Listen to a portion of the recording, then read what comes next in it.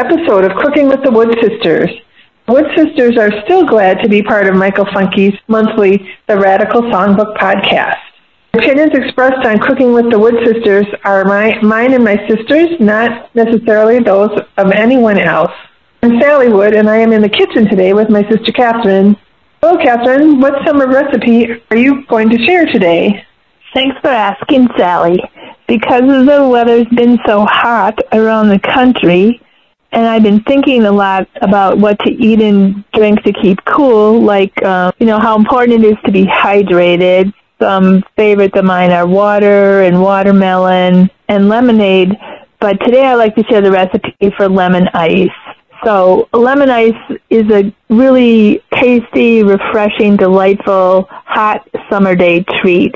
I think the first time I tried lemon ice, I was living in New York City, and I imagine I probably bought it from a street vendor.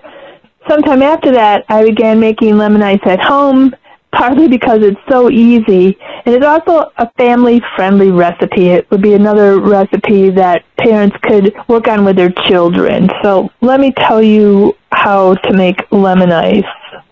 There are 4 ingredients. They are 4 cups of water, 1 cup of granulated sugar, or a sugar substitute that will dissolve. Sally, do you know what that would be? I'll have to double-check that. I think if people would Google that, you would get a sugar substitute that dissolves recommendations. And after 4 cups of water, 1 cup of granulated sugar, the next ingredient is 3 cups of freshly squeezed lemon juice. And it's recommended that you use fresh lemons and not bottled juice, which could result in bitterness. Before you squeeze the lemons, you should finely grate lemon zest until you have 1 tablespoon. And you want to avoid grating the bitter white pith, which is often my mistake, because if you do that, that's not going to taste good in the lemon ice. So the directions are: bring 4 cups of water to a boil in a medium-sized saucepan.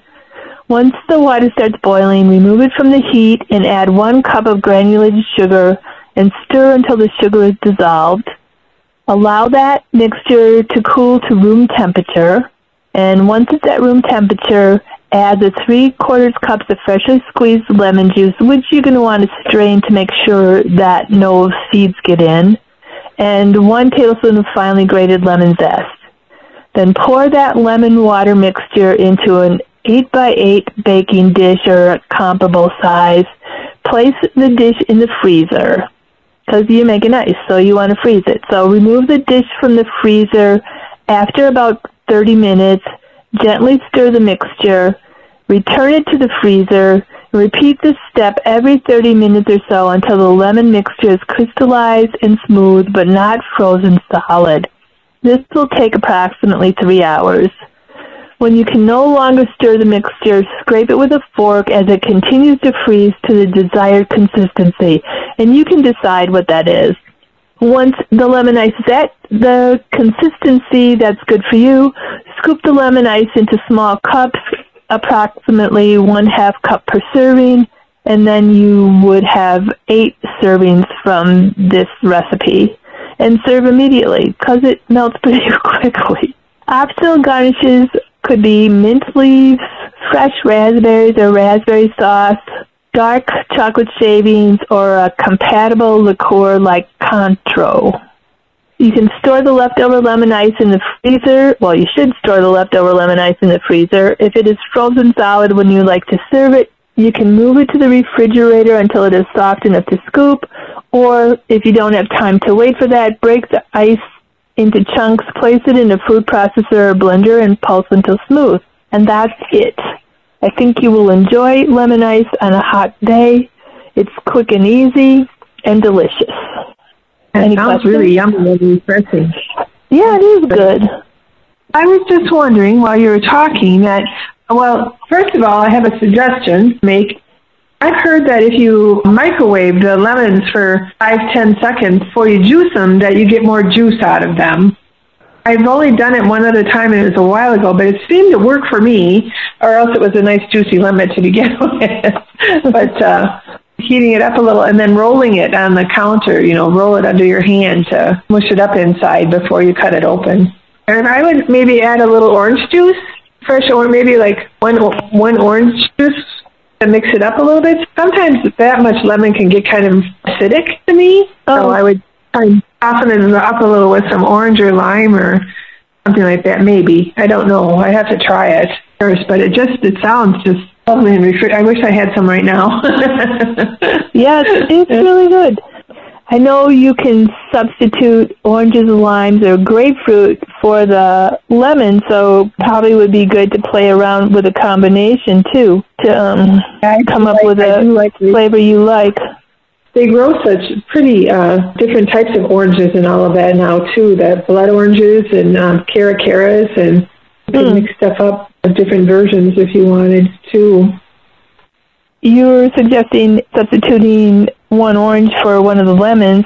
Just reminded me that you shared a quick recipe for what our mom called half and half orange juice and half lemon juice.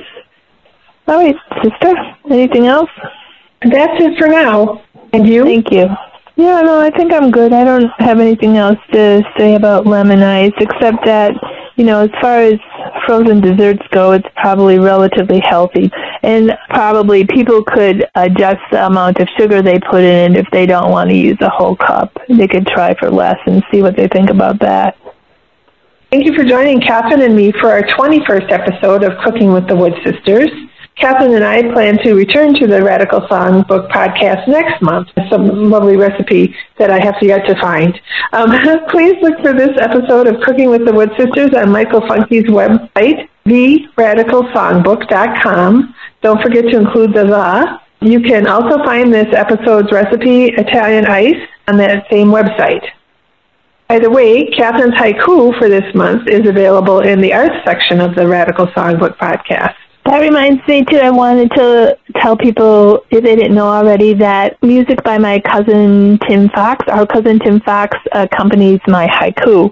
And if you want to learn more about Tim, you can go to his website, roaringforkjazz.org. And I hope you do. Thank you for joining me on Cooking with the Wood Sisters today, Sally. Our delightful theme music is by my friend Joyce Respis. Until next time, keep feeding your bellies and your souls.